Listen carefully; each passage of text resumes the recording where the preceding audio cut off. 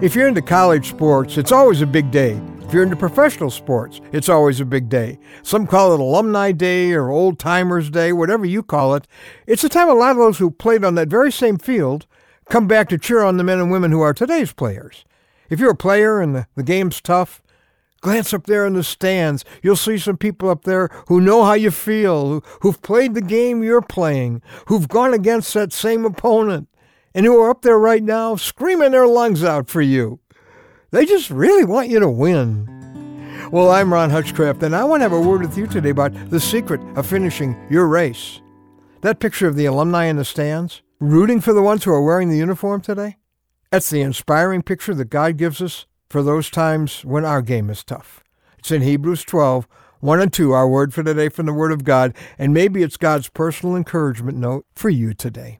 Here we go. Since we are surrounded by such a great cloud of witnesses, let us throw off everything that hinders and the sin that so easily entangles, and let us run with perseverance the race marked out for us. Let us fix our eyes on Jesus.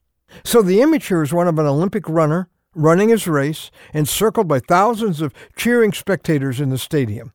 The cheering crowd here is people who've gone before us, who are watching us run the same race they have run successfully before us. And you know they got to be cheering for you. Don't give up now, man.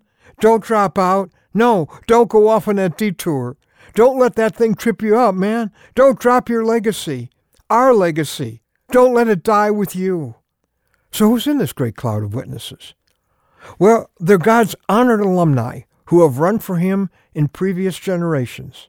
The previous chapter, Hebrews 11, identifies some of the all-stars who are watching you and me from the stands. Noah, Abraham, Moses, David. And maybe they've been joined by greats like John Wesley and John Calvin and D.L. Moody and those 5 missionary martyrs like Jim Elliot. Or maybe it's grandparents, great-grandparents, a mom or dad, who ran their race for Jesus all the way to the finish line, no matter how hard it got.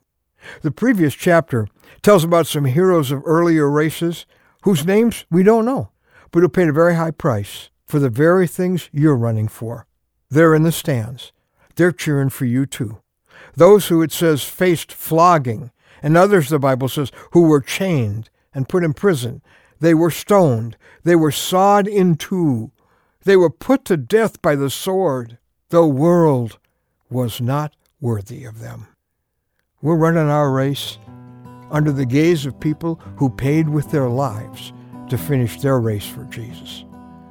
So what's that's keeping you from running? What's tripping you up? What's your reason again for slowing down or giving up? This is a faith that people have sacrificed for, shed their blood for. The secret of running strong and running all the way to the finish line is still the same as it was when the Lions came down the chute at the Coliseum 2,000 years ago. Fixing your eyes on Jesus. Because he didn't quit when it meant spikes in his hands and feet. He didn't quit when it was thorns in his head, a spear in his side, and all hell poured into his soul. So you look up in those stands and you listen to those who finished like heroes. You look up there at the finish line at the one who gave it all for you.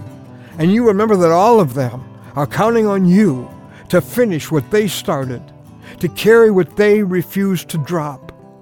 And there's Jesus, waiting for you at the finish line, waiting to welcome his weary but winning runner home. You can't stop now.